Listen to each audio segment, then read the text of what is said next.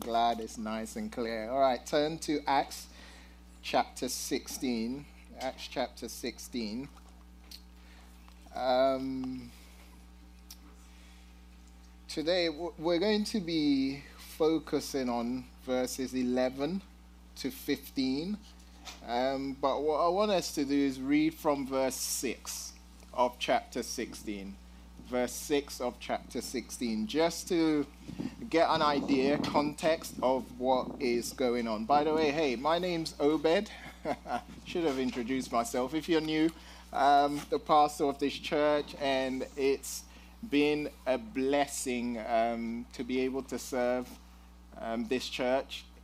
We're coming up to 3 years, by the way. March 7th will be exactly. Some people are excited. Some of you didn't know what to do, but anyway, we're coming up to 3 years as a church, and it's been cray.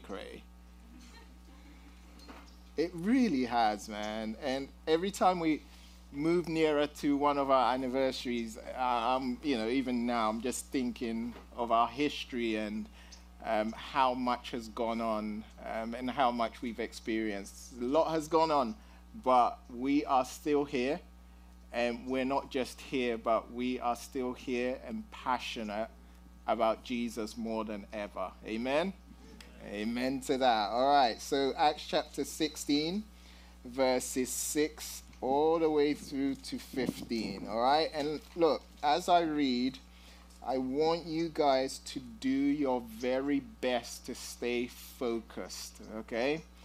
Most of the time, when it gets to this point, and if I was in your shoes and sitting in the seats you're sitting in, I kind of do a good job beginning to read, and then eventually my mind begins to drift, and I begin to think about what I'm going to have for lunch, begin to think about how hot it is, and then I drift. But what I want you guys to do is, as we read God's word, it's no small thing. This is like the very words of the living God, and we have an opportunity to read it together. And I want us to do our best to be as focused as possible. All right? How is that? Yeah? All right, I'm going to read, follow us along. And I'm reading from the ESV, by the way, just to let you know. All right, let's read. And they, that is Paul, Timothy, and Silas, they went through the region of Phrygia and Galatia, having been forbidden by the Holy Spirit to speak the word in Asia. And when they had come up to Mysia, they attempted to go into Bithynia, but the Spirit of Jesus did not allow them. So passing by Mysia, they went down to Troas, and a vision appeared to Paul in the night. A man of Macedonia was standing there, urging him and saying, "Come over to Macedonia and help us." And when Paul had seen the vision, immediately we sought to go out on into Macedonia, concluding that God had called us to preach the gospel to them. So, setting sail from Troas, we made a direct voyage to Samothrace, and the following day to Neapolis, and from there to Philippi, which is a leading city of the district of Macedonia and a Roman colony. We remained in this city some days, and on the Sabbath day we went outside the gate to the riverside, where we supposed there was a place of prayer. And we sat down and spoke to the women who had come together. One who heard us was a woman named Lydia from the city of Thyatira. I hope I pronounced that right. A seller of purple goods who was a worshipper of God. The Lord opened her heart to pay attention to what was said by Paul. And after she was baptized, and her household as well, she urged us, saying, "If you have judged me to be faithful to the Lord, come to my house and stay." And she prevailed upon us. All right, let's pray. God, help us. We want to understand.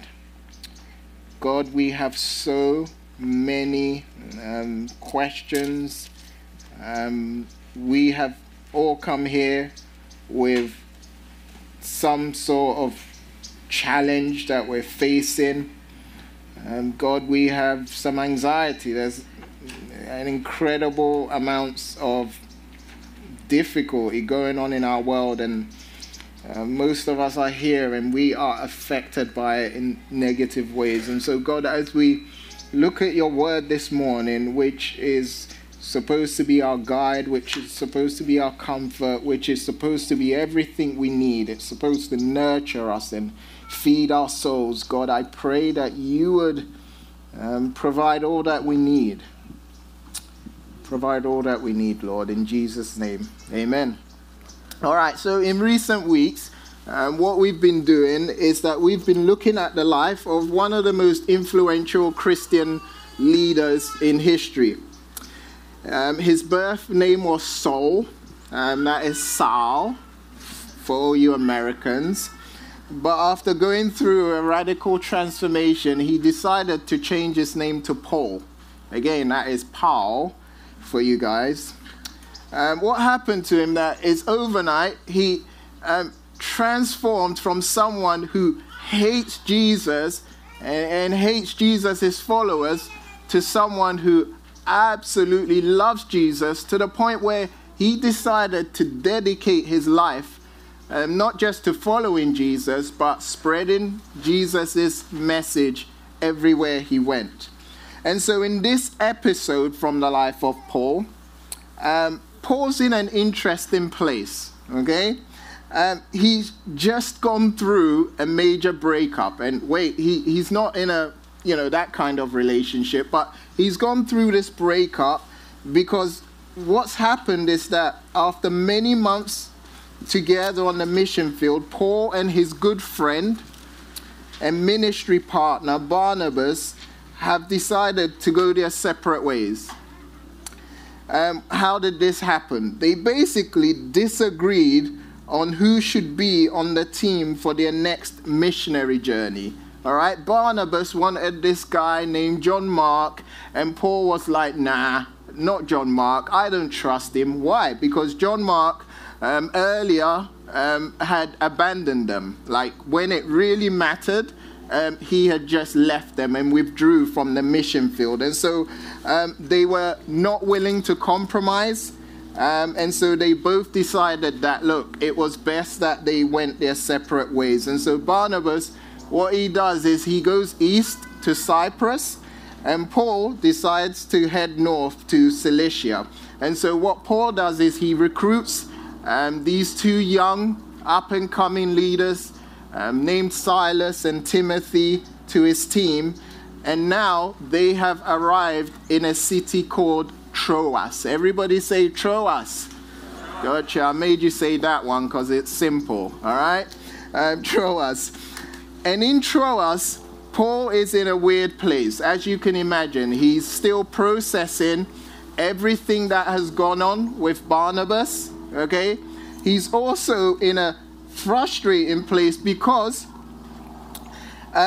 he's not quite sure where God would have him be.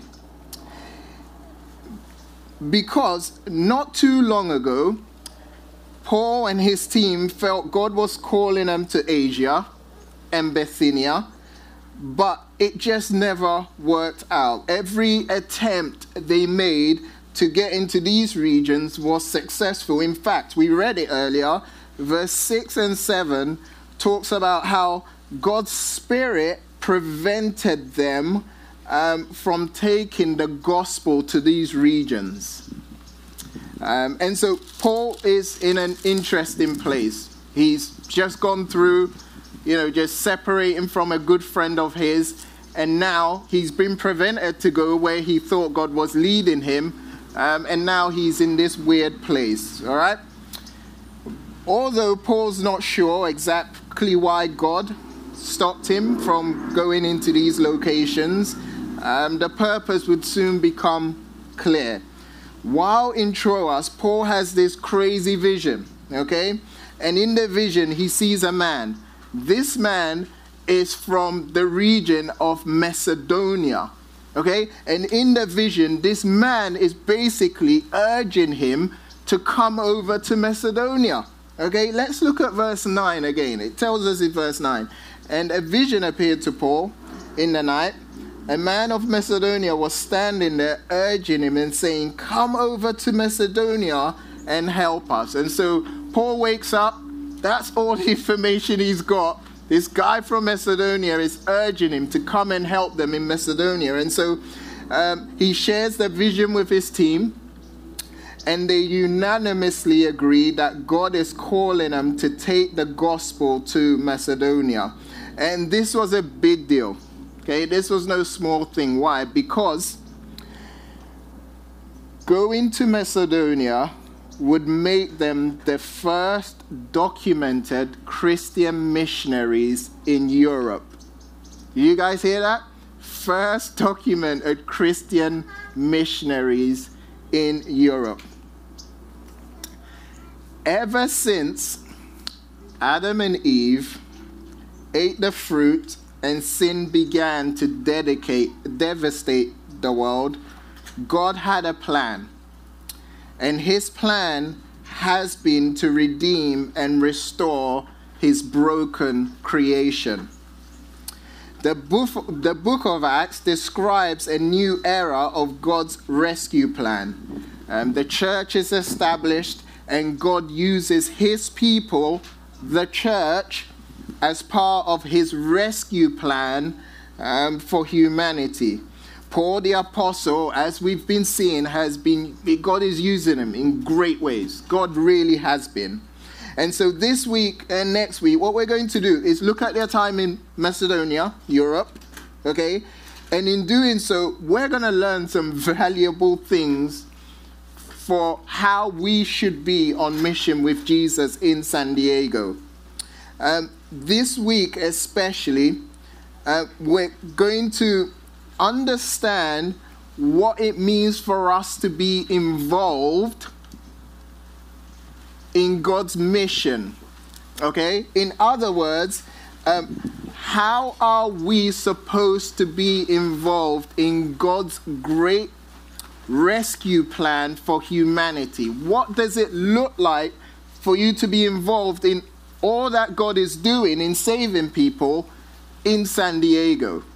What does that look like for you if you're a student? What does that look like for you if you're a parent? What does that look like for you if you're a resident? What does that look like for you if you're in the military? What does it look like? How should you be involved in God's great rescue plan for humanity? First, our role in God's rescue plan for humanity is to, we're to be involved in God's rescue plan for humanity by being a visible presence. That's the first thing. If you're making notes, a visible presence. Look at verse 11 and 12 again. It says, woo! It's windy. I like it.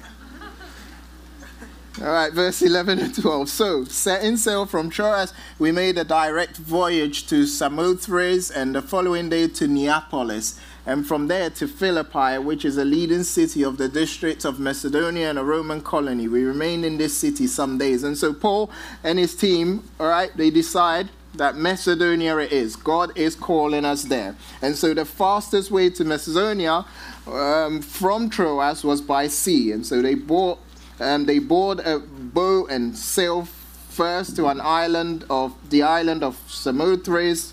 From there, it's a smooth sail kind of north to Neapolis, and Neapolis was a port city of Macedonia.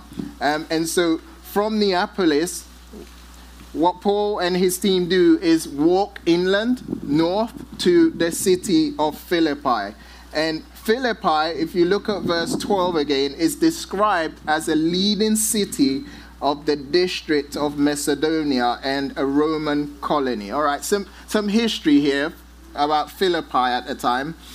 It was a Roman colony, and it was one of the largest cities in ancient Macedonia. Most of the population there were Latin-speaking Roman citizens who were retired military personnel. Okay? And so that's an idea of what Philippi was like at the time. And so after Paul and his team arrive in Philippi, they're confident and they're excited to see God move powerfully, because God had made it clear to them through Paul's vision that they were supposed to be in Macedonia. And so they decide to go to Philippi, which is in Macedonia. And look at verse 13. It says, "And on the Sabbath they went outside the gate to the riverside, where we supposed there was a place of prayer. And we sat down and spoke to the women who had come together."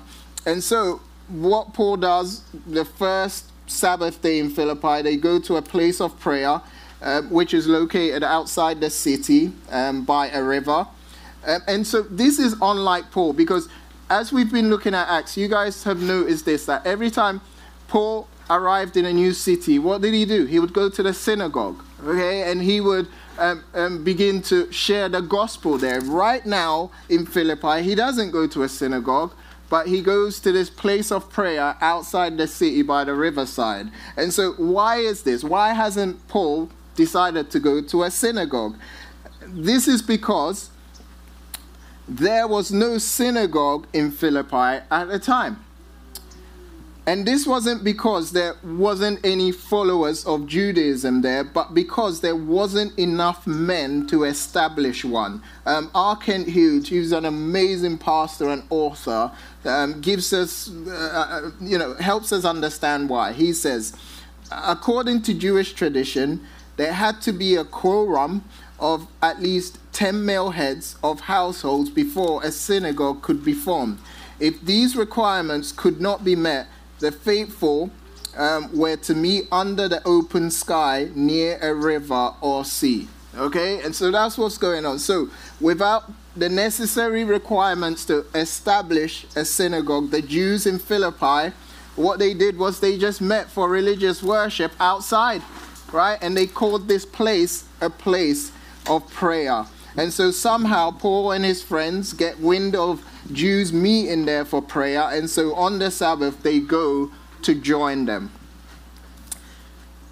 As I've said before, whenever Paul arrived in a new city, what did he do?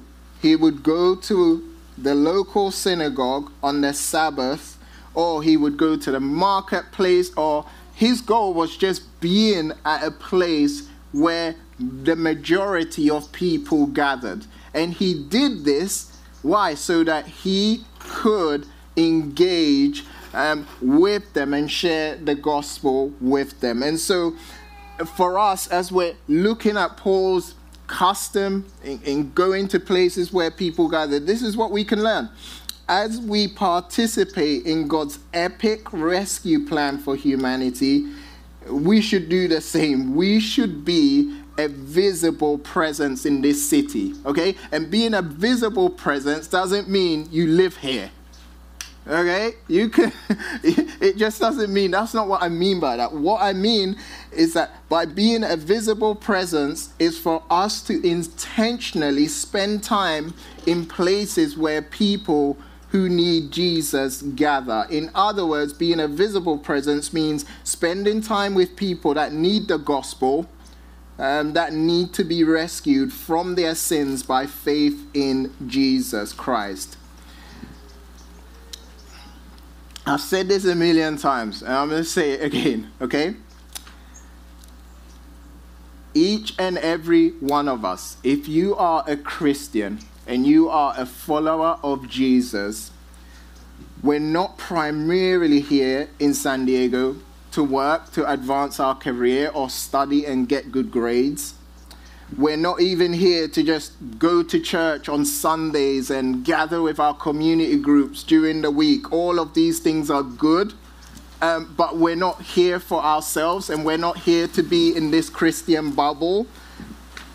Our goal as follower of Jesus is not just to do life with members of the church, but we're expected to be on mission with Jesus. And being on mission with Jesus means being a visible presence in this city. And being a visible presence means being intentional. about spending time with people that need the gospel so that you can engage in gospel conversations with them. And there's so many ways that could work out. And so the question I want you guys to think about this week is for you to look at your weekly rhythms and for you to look at all that you have, all that you do each and every week and ask yourself, how can I be a visible presence in this city? How can I be a visible presence in this city? Next, we're not just called to be a visible presence in San Diego, but we're called to also share the gospel. We're called to share the gospel. And so look at our story.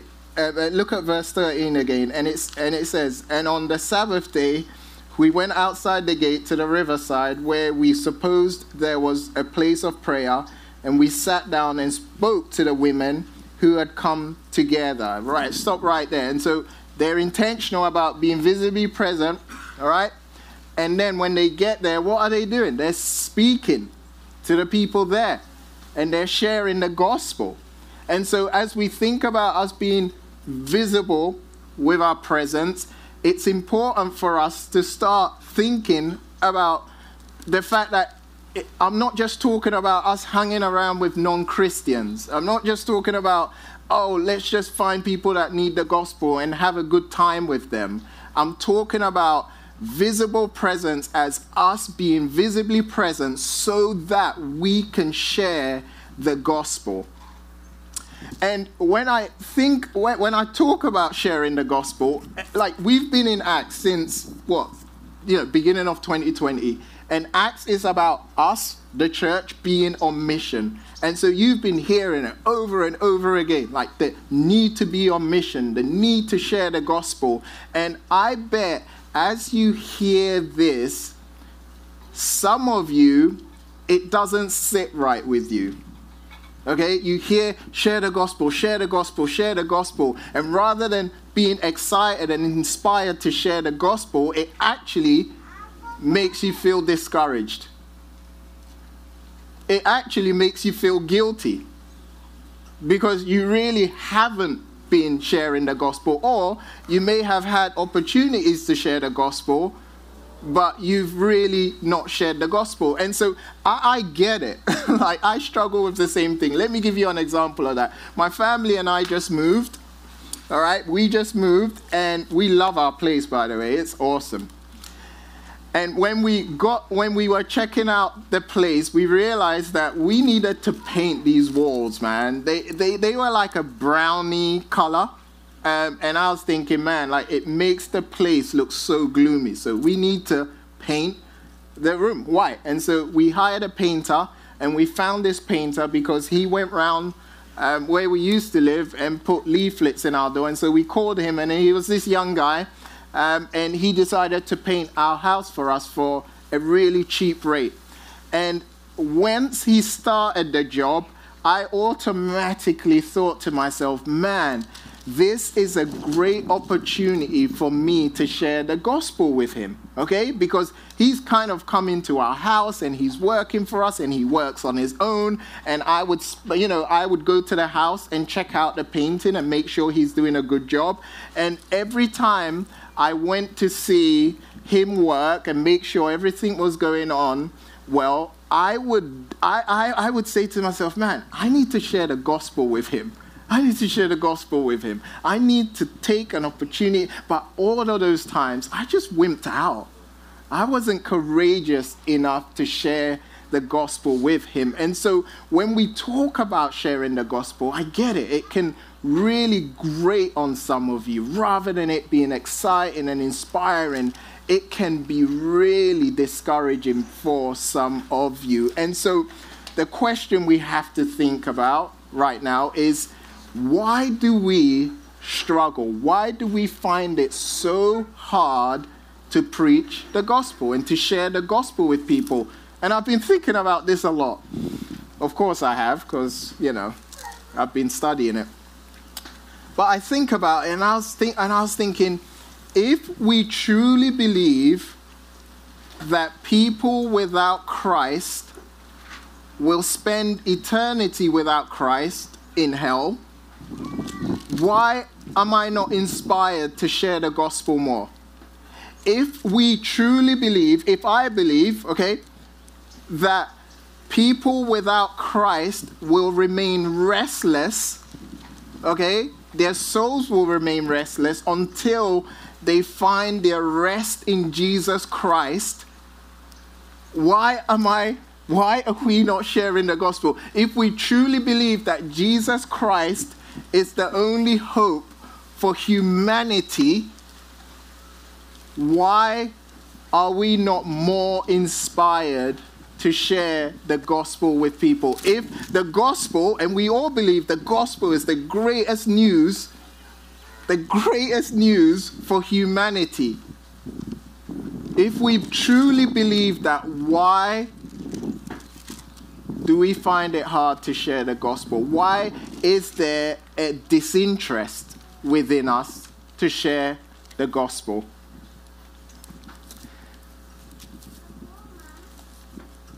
And as we think about these questions, we also have to ask, how can we cultivate more of a desire to share the good news of who Jesus is and what he's done for us? And after thinking about it a little, there's so many things that can motivate us. We can go down the whole, people are going to hell.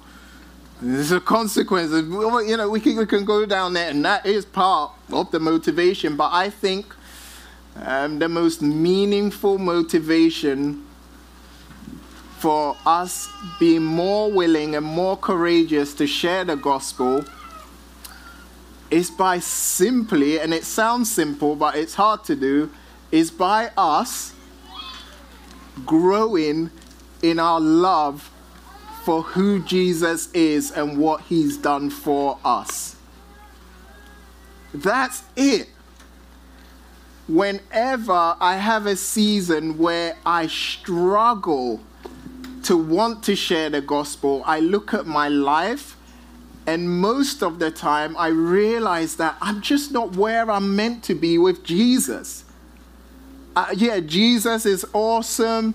I understand intellectually what he done for me, and I come to church and I hear it over and over again, but the gospel, in me hearing the gospel, it's just become something that I hear, and it doesn't really affect how I feel about him and what he's done and how I live.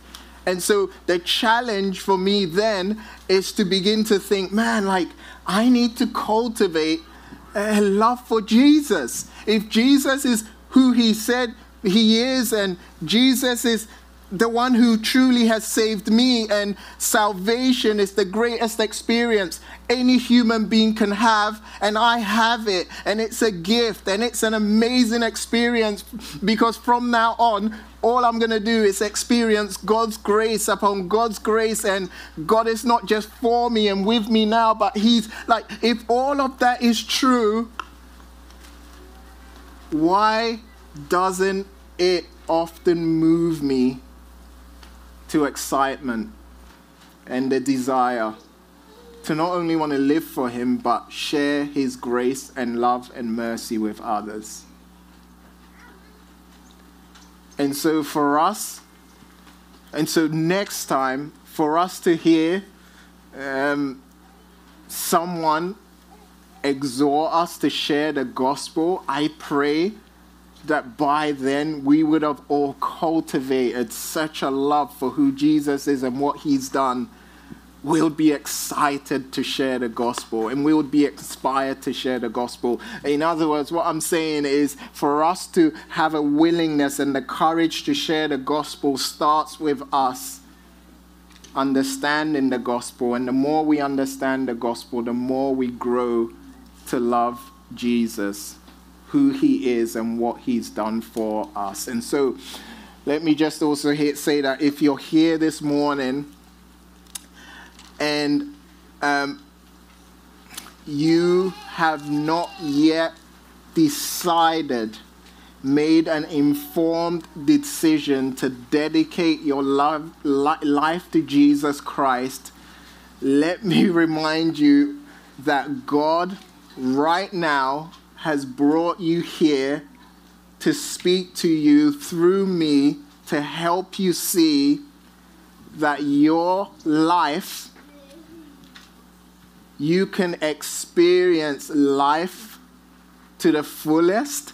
You can have forgiveness of sins and eternal life by simply looking to Jesus and trusting him.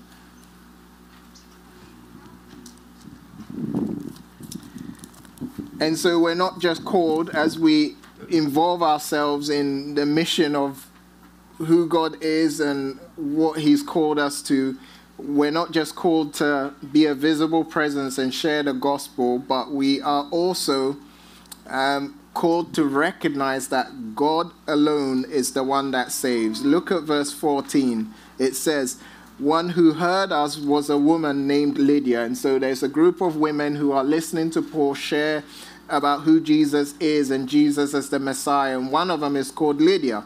Who was Lydia? Lydia was from a city of Thyatira. She was a seller of purple goods. What does that mean anyway? Back then, the color purple was valuable, okay, really valuable. And she was a businesswoman who shared clothes that were purple. And so she made a lot of money and she was pretty successful. She was also a worshiper of God. That's an interesting thing because she's a Gentile, she's a non-Jew, but she worships God by being dedicated to the Jewish faith. All right? And so as she's listening, look at what happens next. The Lord opened her heart to pay attention to what was said by Paul. And so she's listening to Paul, and it's amazing that as she's listening, it says that God opens her heart to pay attention to what Paul is saying. And then verse 15 says, and after she was baptized and her household as well, she urged us, saying, if you have judged me to be faithful to the Lord, come to my house and stay. And she prevailed upon us. And so Lydia is listening. And she's saved. And she dedicates her life to Jesus. And she gets baptized as an expression of her newfound faith. Lydia was the first known convert to Christ in all of Europe. If you know a bit about the New Testament, Paul wrote a letter to the churches in Philippi called Philippians, and the church in Philippi became central to the mission of Christianity in spreading the gospel. And I think the key part of what I want to highlight here is that God alone is the one that saves. When we think about our involvement in God's mission, our involvement in being visibly present and sharing the gospel, sometimes that can be overwhelming, and it can be overwhelming because we think that someone can only be saved because of what we say and how well we say it.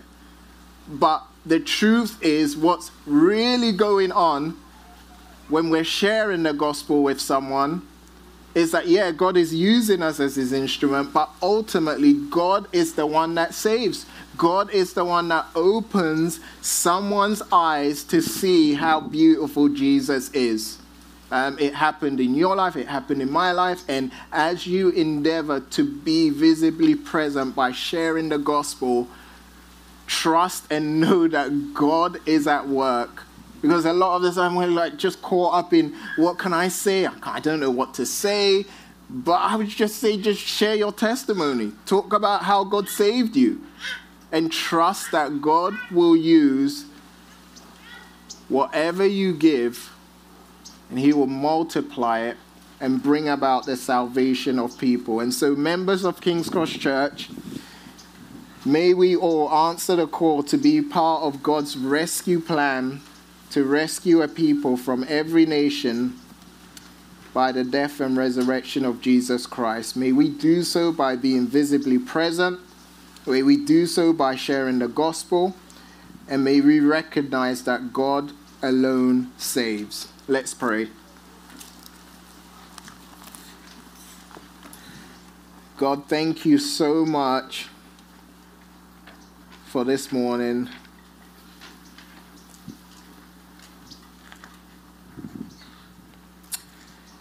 God, our lives are in your hands. Whatever I have shared, I know it always has its imperfections, but I pray that you would use it. God, I pray for every one of us. I pray that we would be stirred and inspired to share the gospel. And God, we know for that to be a reality in our lives, we need to be a people that are captivated by you and what you've done for us in Jesus Christ. And so as we sing about Jesus and what he's done, as we reflect on Jesus in our community groups, as we spend time reading and praying, God, I pray that you would stir in all of us a passion for Jesus. You're the only one that can do it. We want to be a people that genuinely love Jesus. May you grow our love for Jesus. May we be captivated by him. May we worship him. May Jesus become more appealing to us than anyone or anything in this world. God, as we endeavor to be on mission with you, help us to say, yes, Lord. God, we are all available to be used by you. And may the ministry you've called us to, may it flow out of the intimate relationship we have with you. In Jesus' name, amen.